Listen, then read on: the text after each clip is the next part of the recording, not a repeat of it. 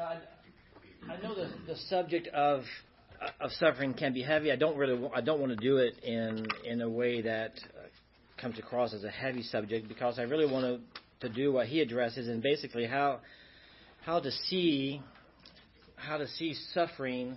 Yeah, I don't know if I couldn't. These screens, the reason why they wouldn't work, Nathan's got the tablet was dead. It was unplugged, so it was totally.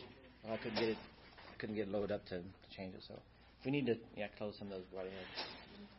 How do we use? Hey, Jeff. This way, because your podium is kind of blocked. It's the vertically challenged people who had that problem. There you go. That's better. Thank you. I mean, kind of angle it so those people over here can see too. I don't want to, I don't want to keep Dan from being able to over there. All right, it's there we go. Relatively will suffice, I guess. Yeah. One thing he points out in chapter 8, a number of helpful things, and I do kind of veer a little bit off the way he says sometimes, so not everything I say may be found in the book, but he really addresses great things about the suffering thing, is how the obvious thing is that we all have suffering in common. I mean, he points to that as we're brothers and sisters in Christ, and how do we use those opportunities, those moments to edify each other, and especially in this area of ministering to each other, counseling each other, giving advice to each other, to do that in the midst of suffering. So just underlying suffering is part of, yes, it's easy to talk about suffering at 30,000 feet. You're way up here, you're talking about suffering, and you're in this form of platitude, you're talking about big principles. There's another thing to live it and to talk about it in the midst of it. And he says there's one thing in the midst of, all human suffering, the one common experience that we share is suffering, and the one common solution, of course, is the gospel. Common experience is not the answer to suffering. Common gospel is the answer to suffering. Now, that's important as we walk through this.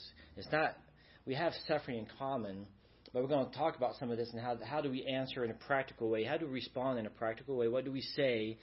Just this past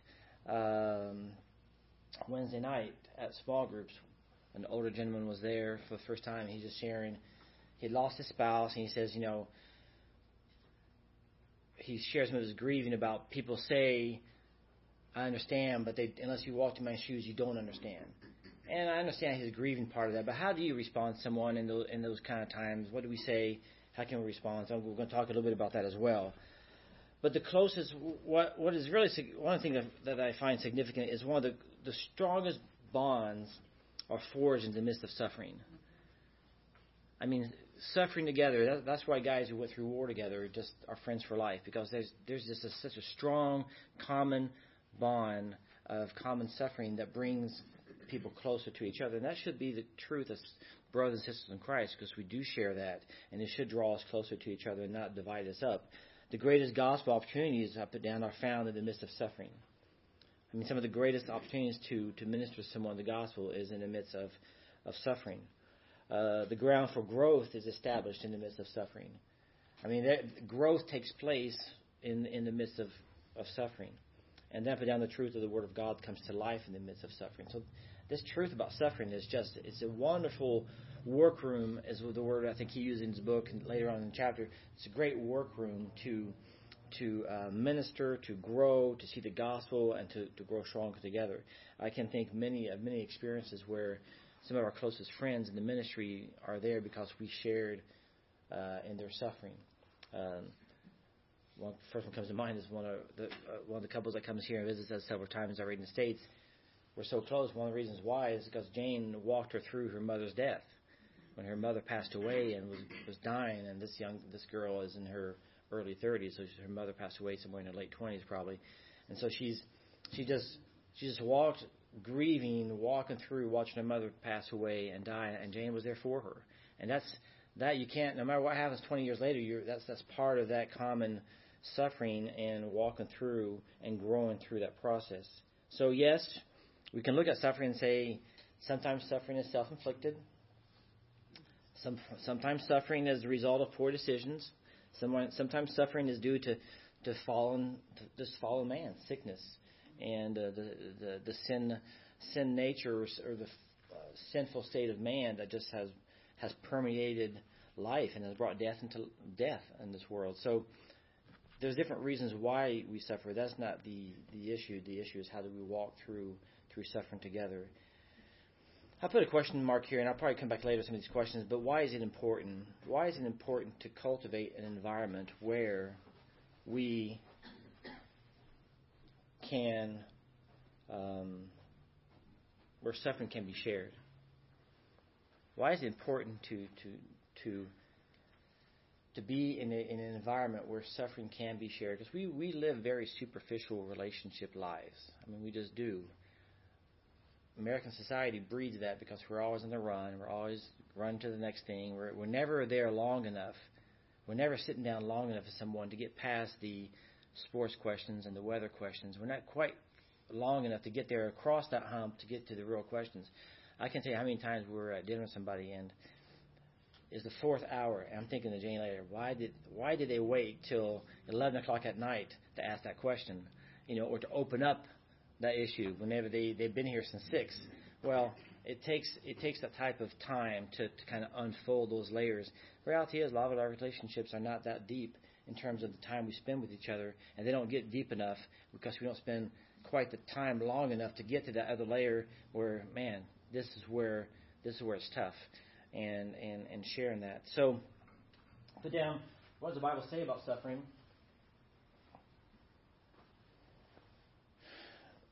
One, we learn that God is sovereign over all suffering. And God's sovereignty in suffering is a delicate question, and I want to address it in a couple of different ways. I say it's delicate because you got to be careful to understand that God is not the author of suffering. So it's careful to go into someone in a suffering situation and say, well, God is sovereign. But don't go. I wouldn't feel comfortable going as far as saying God orchestrated the suffering. There's a different way of describing that. When I view God's sovereignty over the affairs of men, I focus on God's eternal sovereignty, His eternal purposes, and that He'll accomplish and fulfill all things for His good.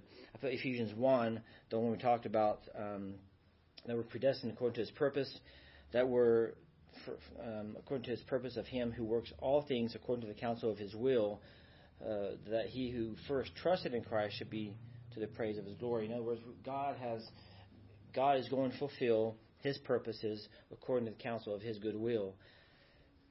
The fact that God is sovereign over the suffering of man in no way makes it purely a spiritual matter. And what I mean by that is, you walk into a suffering situation and you're going to spiritualize the situation, and in doing so, minimize the real pain behind it, or present it in such a way as if, well, we're not allowed to grieve over it because God has the eternal purpose in it. We should rejoice in that, or we should contemplate that. So there's certainly when you're walking into the question of God's sovereignty and suffering, I look at it from a big picture perspective and say God's going to fulfill His purpose. And I don't claim to understand what He's doing here. I don't claim to know why this has happened. I don't claim to say that God desired this or God purposed this, God orchestrated this. Now I understand how you word things has its own significance. God is nevertheless sovereign. But when you look through Scripture, there's a number of things that come to mind to me. I was thinking about, God describes that we are in the time of the Gentiles. Does it mean that God's not sovereign? No, God is sovereign. But like when you talk about, like in Luke 21, He says, Jerusalem's going to be trampled by the Gentiles until the time of the Gentiles are fulfilled. There is a time right now. God describes this time period as the time of the Gentiles. Does it mean that God's not sovereign? No, it doesn't mean God's not sovereign. What it means is for right now, for a time, it gives the appearance that they have free reign over what they're doing, but He's going to bring an end to that. You bring Daniel chapter 2, the revelation of Daniel 2, and the statute is the same thing. At the end, He's going to replace these earthly kingdoms when their time is done with an eternal kingdom that will overthrow the others and establishing His eternal kingdom forever. The reason why I say that is because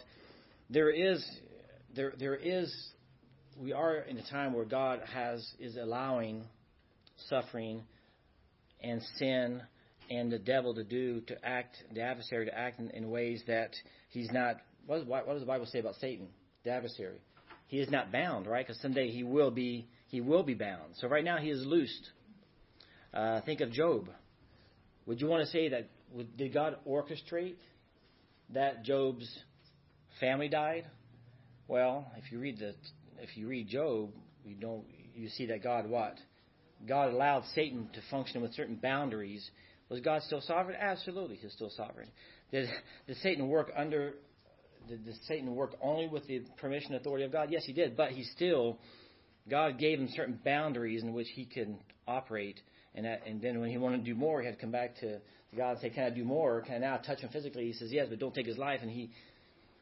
And I like that because in James 5, when he talks about Job, as a matter of fact, he says, "You heard of the perseverance of Job and seen the end intended by the Lord." In other words, in describing Job's experience later on in James, he says, you see how Job persevered in the midst of that suffering. Why? Because you see the end that God intended with that suffering. But nevertheless, somehow, it's still, we see the adversary acting and bringing devastation upon his life. Does that make sense? I think we've got to be careful in simply saying that in God's sovereignty He orchestrates every action of man. Because you have to balance that out with God cannot be the author of sin. He cannot desire sin. He cannot desire wrong. He cannot look upon it. He is holy. He cannot be in His presence. So we've got to be very careful when we're saying, does God orchestrate the steps of man? Of course He does, but He functions with certain. Somehow the Word of God still balances the idea that man, for the time of the Gentiles, is able to do certain things that God someday is going to bring it into, and He can intervene sovereignly whenever He wants to. And there's times where we suffer because we made wrong decisions. There's times that we suffer because He's chastising us. There's times that we suffer because we're suffering because of our own doing. But there's also suffering that comes because of someone else's wrongdoing. There's suffering that comes about from just the nature of sin and the fallen man, and suffering because physically our bodies are falling apart. So all these things are also reality. I just think that when we talk about God's sovereignty, I think that we need to be careful in how we describe it and not go beyond trying to. I think what happens, in my view, is that we want to so understand God and everything that we try to parse it down to every little jot and tittle. In reality, we can't understand God. And I think sometimes we want to understand, and sometimes we make the mistake of walking into someone's suffering and saying, well, God desired that. You got to be very careful in that kind of wording. In school once, someone was teaching our kids Bible class, and he told the kids, God rejoices in sending people to hell. Well, if you take a big picture that everything that God does, God fulfills His purpose and rejoices in doing so, that sounds very up here. But you don't want to say on that level to say that God rejoices in people in hell. No, you don't want to say that. But then you're going to say, well, it satisfies His righteous. I think sometimes we get too far down in that discussion. We try to understand it. And in doing so, I think we do a travesty to some of these truths. We just need to be careful in that. God is sovereign. When we pray, He can sovereignly intervene and heal whenever He desires to. I've seen miraculous healings. I mean, just the other day we bought a leaf grinder from a family downtown, and he was describing how the Lord just miraculously healed his son. He was born with a double joint, like a fake, not a fake twin, but like double bones. Bones from a twin. From a twin. Inside of him. So he had a double femur or something like that. I mean, it was right. Bones. Literally. Radios and everything. They went back, UVA. They had to come back later. Next thing you know, next X-rays, not a thing was there. It was all normal. I mean, God can't.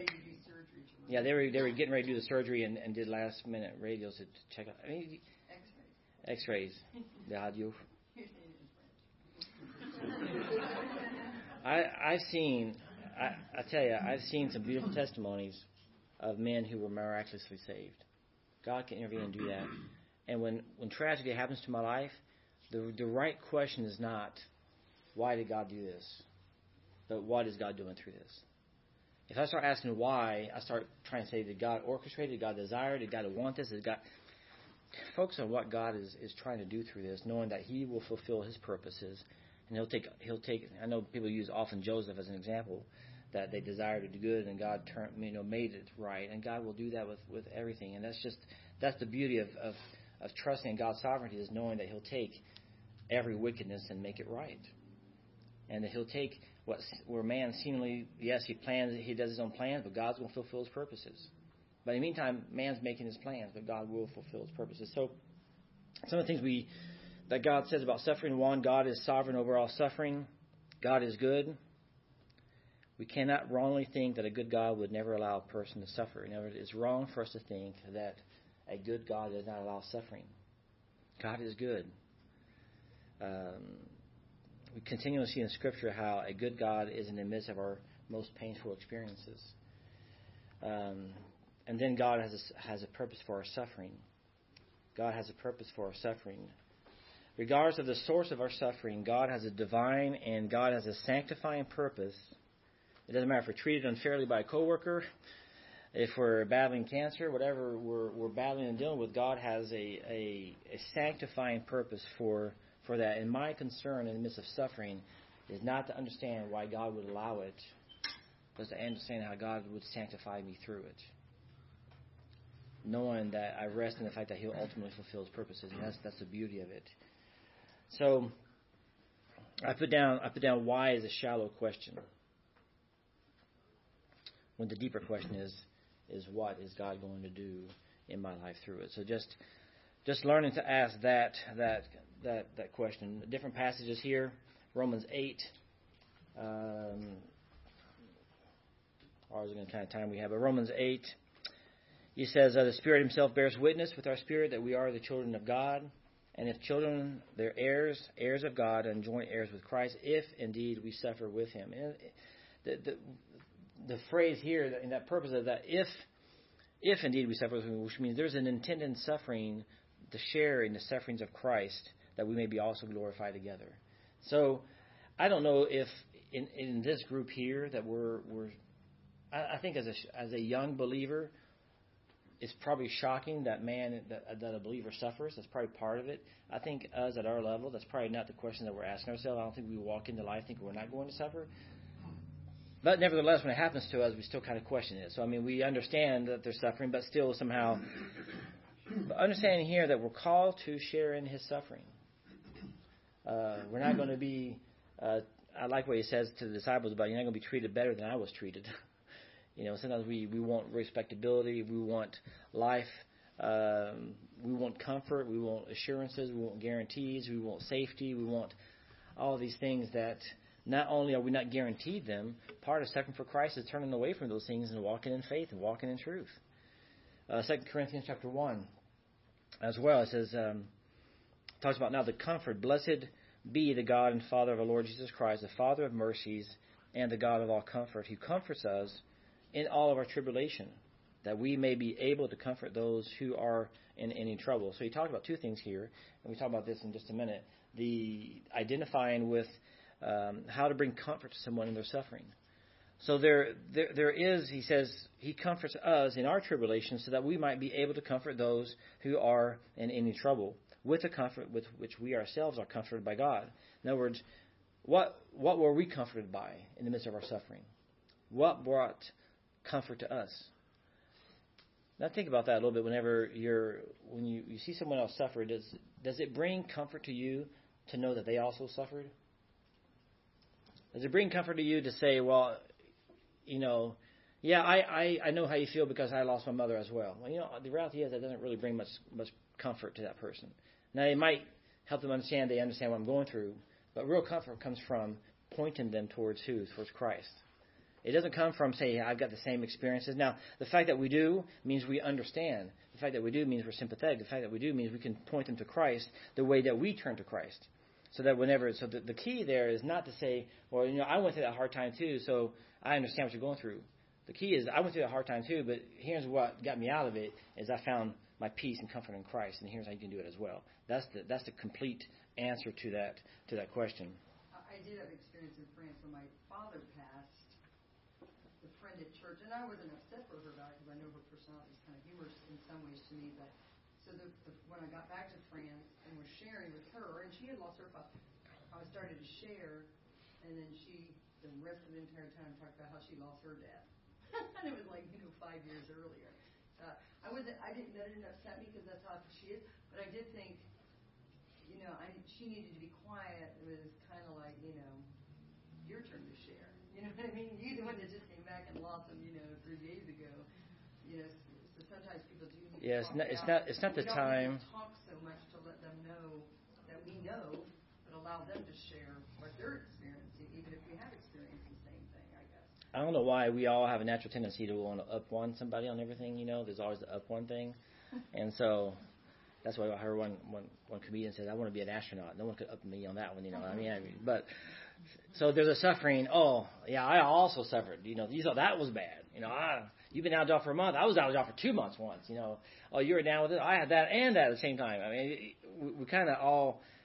I don't know, for some reason there's that need to put those scales or because what it is that the flesh naturally wants to put himself forward a little bit.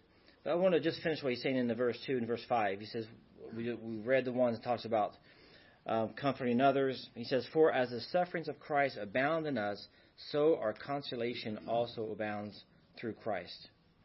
And so our consolation is found in our salvation. It's found in the person of Christ, and that's what we direct people towards too. Not my own strength, not my own ability, not my own experience. It's simply that point them back to the person of Christ. There are different reasons why we suffer. Put them down here, and he goes through some of these. One, why we suffer because we live in a fallen world. There's disease. There's natural disasters. It rains on the just and the unjust. We suffer because of our flesh, bad decisions, bad choices. We suffer sometimes at the hands of others. How many parents made bad decisions and the kids had to pay the price for it? How many fathers were not responsible, and because of that, the family going to pay the price for it? Sometimes as simple as, one day John Chris is at the, enjoying the fame of touring. Next day he's canceling all his touring because of all the sexual improprieties that he's admitting to, and you think that impacts his parents are so proud of him, and next thing you know, it just spills over to every aspect of his life and everyone around him, and many people are going to suffer around him.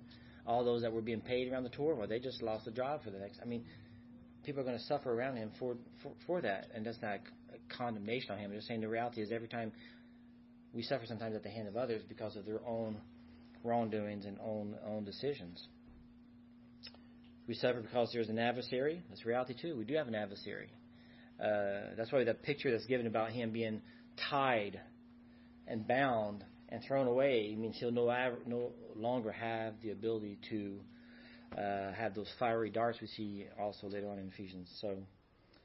And sometimes we suffer as part of God's divine purpose. God does bring suffering into our lives to purify us, to chastise us at times. And there's times when there's suffering. I ask myself, Lord, are you trying to tell me something because I've been neglecting you? So there's part of that, of course, as well. So how do we identify? Identifying with suffering.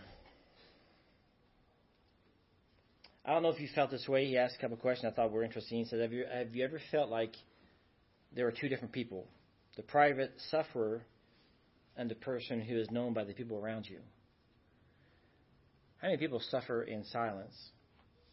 Suffer in quiet. In other words, they walk out and the person you see on Instagram, the person you see on Facebook is not the person that goes home and that grieves in the middle of the night because they're grieving, they're suffering. Has your suffering ever diminished your desire for personal worship? Has your suffering ever diminished your desire for the teaching of God's Word? For the fellowship of believers? Have you ever been put off by people's quick suggestions, people's wrong assumptions, and people's biblical platitudes? Of course, we all have at one point or another. I mean, there's been times where I've come here and on my mind I've got things that grieve me that are heavy, and I walk around, well, my wife said I don't hide it very well. I probably should do a better job of hiding it. But you walk around, in reality, there's heaviness of heart. You're going through some suffering. You're going through some doubts. You're going through... and when I mean suffering, when I talk about just loss of a loved one, we're talking about the human plight. That is one that is of suffering. So there is that weight that we carry, and there are many challenges to that. But we all can, I think we all can identify at one point or another, we fall on these, That's why sometimes we don't say anything. We say something and someone's going to have a quick answer. Well, just trust God. Well, yeah, that's people, I know what you're talking about. I've gone through that already. And they kind of shut you off right away, and you didn't really want them to. Actually, you didn't really want their advice. You just need somebody to listen at that point in time. Suffering, I mentioned this in the beginning. He says, I like this term he uses, suffering is one of the greatest workrooms where God does his sanctifying work in our hearts and minds if we would let him. It's an amazing thing. Suffering will be this magnet that will either be a positive one that will draw the negative to the positive and just draw you to Christ, or it'll be that negative response and that'll push away a negative experience and make you run towards God. Have you ever heard of people share suffering experiences that go back 10 years, go back 20 years, and they're talking about with still grieving in their heart because they never let that sanctifying experience take place in their heart? Yeah, that bitter person. I haven't talked to him in 20 years because what they said was so hurtful. Whenever this and this happened, they judged me, whatever the rationale it might be, and they let that suffering just take root. And 10 years later, 20 years later, there's no healing. And they let that suffering create bitterness, roots of discontent, separation, brokenness, or that suffering, man, they just found a refuge in Christ. They ran to the rock. And in him found their solace and their comfort. He talked about in Hebrews chapter 2, I think I mentioned the passage up there in Hebrews 2, he talks about being made perfect through suffering, or complete through suffering, or perfect through suffering. There is this perfecting nature of suffering that is unique to suffering. When we see young believers come to Christ, the first thing I want them to wait and find out is how they're going to respond to suffering. I mean, I usually need about a 3-year window to know if that salvation experience and testimony is going to be true. And I don't care how busy they are in church. I don't care if they're running left or right. I don't care if they're like, I tell you what, people who talk spiritually always scare me because the more they talk spiritually, the more empty it is behind usually. I mean, it just, my experience is when people have to put forth their spirituality, it's probably because they're trying to hide the lack of it behind. And you're running left or right, but the key moment for me in ministry is waiting, that suffering experience. When the suffering experience comes in their life, how are they going to respond to it? I mean, I've heard some crazy things. If that's what being a Christian is like, why me? I thought you were a Christian. But the moment that they experienced some suffering and someone said something about it, and that's what's being a Christian. I don't want to be a Christian. So it took you 3 years to experience the suffering, and when you finally faced it, you were proven to not be complete, but rather incomplete in suffering. But the other side is beautiful as well. And when you see someone go through suffering and pain, and they honor God, they glorify God in the process, you're like, wow, there is true faith magnified. And there's nothing more beautiful than that. And it can only come in the hands of suffering.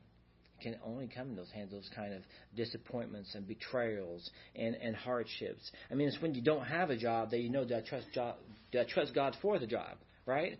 It's not when you don't have good health that you find out, do I trust God for health? It's not when you actually discover a failure here. Was that my idol after all? Was I really pursuing the wrong things? And you have to go through that to let God prove that by fire. But when He does, it's a beautiful thing. What he's saying, what I like about what he's describing here, Paul Tripp, is basically saying that we are all in the same family. We're brothers and sisters in Christ. There's not, spiritual fathers and spiritual mothers. We're brothers and sisters, all pointing towards the same Christ. I put down here, as I approach struggles with this frame of mind, the frame of mind of brothers and sisters, I put down the first one I thought was really good. God sends people my way. I realize that we're brothers and sisters suffering together in Christ, that we're experiencing struggles, that we point people to Christ, not point people to my experiences and what I've gone through. We point people to Christ. One, I put down, God sends people my way not only so that they may change, but that so I might change. So do you view your brothers and sisters around you in that way? They're not there just so that you can change them and give them your piece of advice, but so that they can change you. And how can I foster this kind of thinking? How can I foster this kind of thinking amongst those who are around me? I would suggest by listening, by valuing others, by being intentional about making others a priority in your life. As you value others, as you listen to them, as you're intentional about valuing them and that relationship, by making yourself available to them, you demonstrate that they're contributing to your life. And they're there not just so that you can tell them what you're thinking, but so that they might also be an instrument of change in your life. I put down God is the author of change. I am a brother and sister to those who struggle, but only as I direct them to God the Father. I'm not the instrument of change. God is. I'm not the answer. God's the answer. It's not what my word says, what God's word says. Change is not about having the right strategies or the right formulas. Change is about having the forgiveness, redemption, and the power of God that can make that possible. And I put down God is magnified through our suffering. We incarnate truth in the midst of suffering.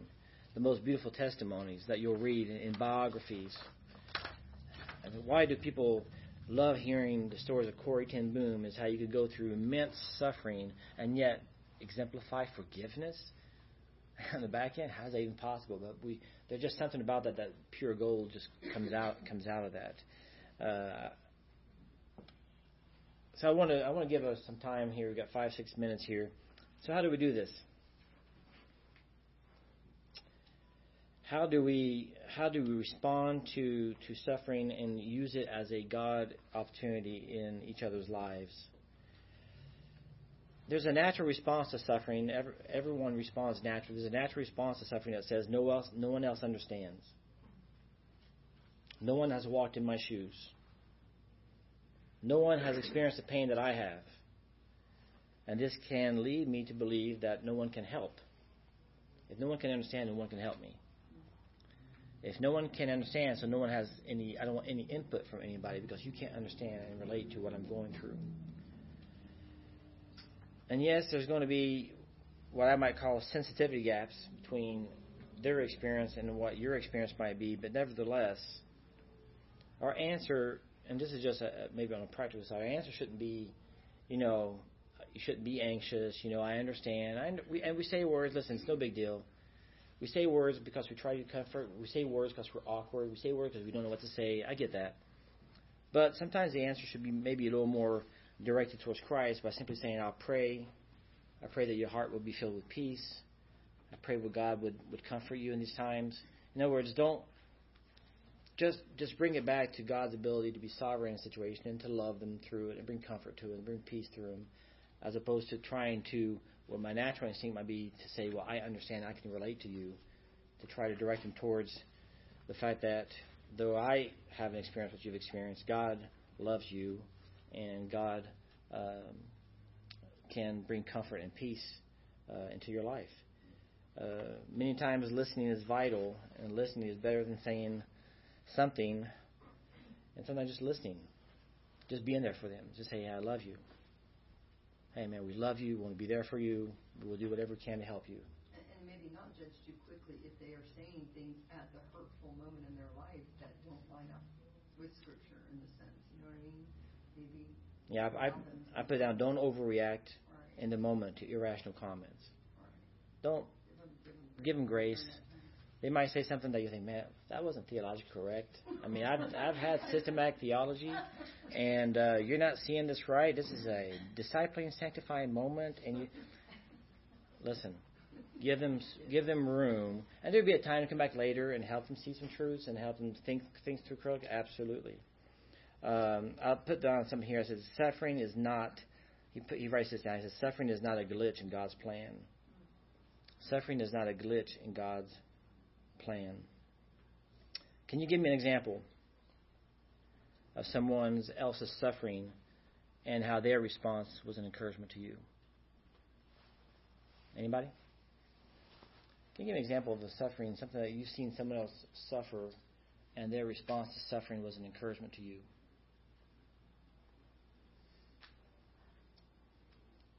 Yes, My please. family in our very first church, just shortly after I was saved, and it was family been walking with Christ for a long time, and their oldest son committed suicide, and the whole church was devastated, and they were comforting others, and because they have such faith in God and Yeah. trust in Him, and they were comforting the rest of us.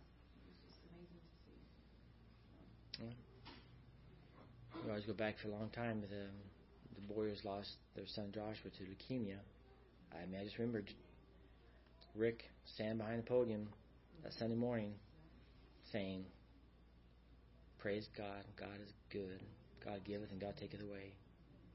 Say that in tears in your eyes in the midst of your son suffering and dying and passing away. So, those are marking moments in my life, and I never interacted with him, but just seeing him go through that. Anybody else? I think of our owner named Marsh.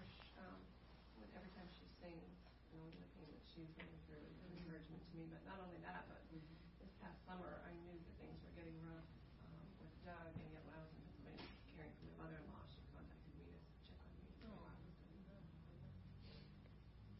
And that's something, because whenever I skipped over one part here, because he says when you make suffering about yourself, then you're looking towards yourself for answers. When you see suffering as part of God's purposes, then you search for Him for answers. And so that's why you're able to, in your midst of your own suffering, reach out to others and bless them in the midst of that. Have you perhaps had your own experience of suffering, and how God used that in your life to grow spiritually? Maybe there's an example of suffering in your own life that God used to grow you spiritually. Any example of that, maybe?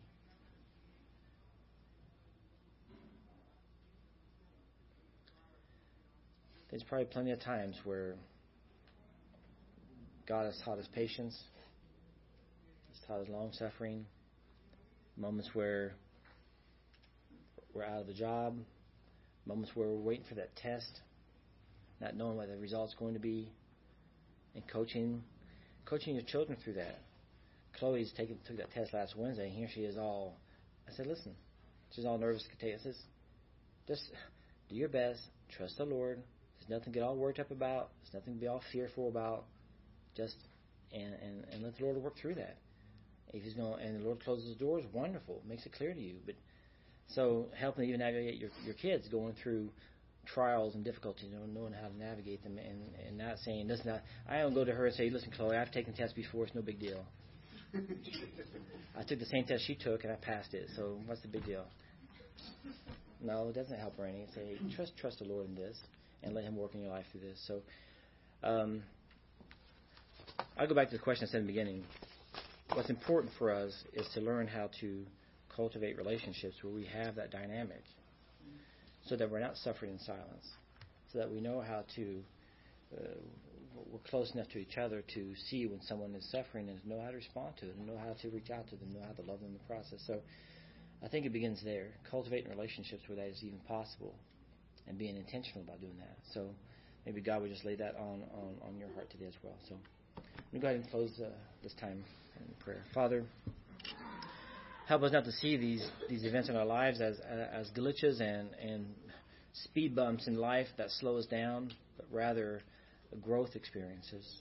I thank you, Lord, for the experience of sufferings I've seen when my father, after his car accident, was lying in bed just praising you. Never once did he question your goodness in the midst of that. And I just seen that through their lives and my parents and through others. And I just thank you, Lord, for those testimonies I have. Help us, Lord, to lean and trust on you. Help us to be an element of change in the lives of others in the midst of these sufferings as well, Lord. So we commit this to you. Bless the services to come. In your name we pray. Amen.